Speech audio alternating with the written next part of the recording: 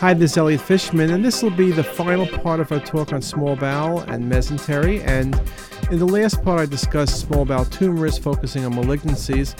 And in this part, let me just speak a little bit about some of the inflammatory processes. And one of them I'll talk about that's always interesting to us. We see cases occasionally during the year as mesenteric paniculitis, which is a non-neoplastic benign disease which is characterized by inflammation of the fatty tissue of the mesentery.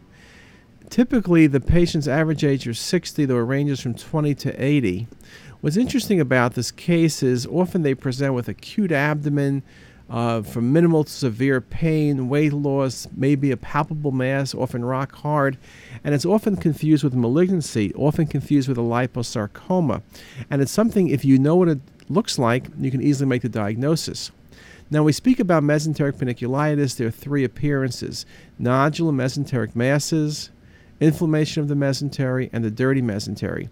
And what I'll speak about in this talk really is the one that presents with masses, because I just wanted to show you a couple examples how much this process looks like a desmoid tumor, mesenteric mass encasing vessels.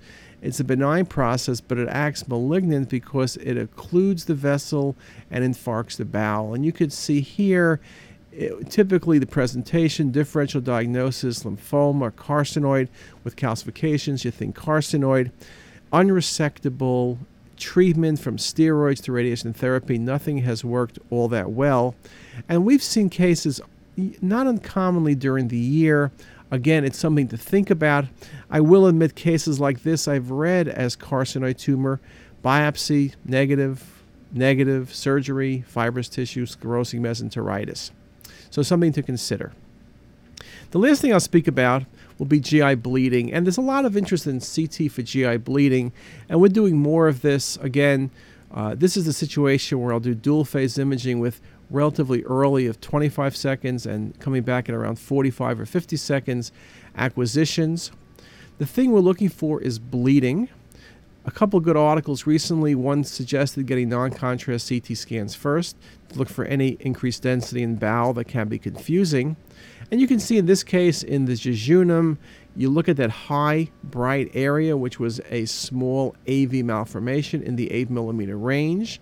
And you see it nicely in coronal, and you see it very nicely in 3D as well. So it's something that we do appreciate. And so now GI bleeders, CT is really an ideal study to obtain. Again, just like angio, bleeding needs to be at a certain rate, but with the typical rates of bleeding that we describe as positive in angio, positive CT will also be the case. At times, the cause of bleeding in this patient, you can see a small GIST tumor in the proximal jejunum. Most GISTs are 10 cm. This is 2 cm.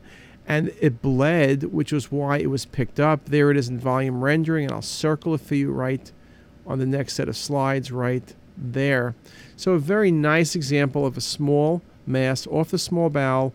You can consider other possibilities, probably not adeno-CA, maybe carcinoid, maybe GIST tumor is the best thought, but you can see very nicely in this case this vascular lesion, and that was the cause of bleeding. So again, something very, very important. So we are using CT more frequently in the case of suspected GI bleeding. Another example, look at the patient's distal small bowel. You see that very bright area? Again, you can walk by it unless you're careful. I have found that doing things in the coronal plane or 3D map works very nicely. And it's much better than looking at axial display. Again, it's often subtle, several millimeters in size, but we are very good at it, and 3D mapping with MIP and volume rendering works well. So concluding then, I think hopefully I've showed you over these 4 talks that CT is an excellent study for the detection of small bowel pathology. CT angio plays an important role in all cases, but in certain cases may be the only way to detect the presence of disease as well as to accurately stage disease. And again, we think about inflammatory disease. I showed you Crohn's. We think about tumors. We think about things that simulate tumors. CT and CTA are critical in these cases. Again, small bowel tumors. I'll speak about small bowel tumors in more detail on our talk on small bowel. We'll speak about lymphoma and other tumors, metastasis. But I tried to show you some tumors like carcinoid and adeno-CA that are ideally visualized using 3D mapping and CT angiography. So hopefully that really gives you a better idea on how to evaluate the small bowel. And with that, I'll stop and see you next time. Thanks very much.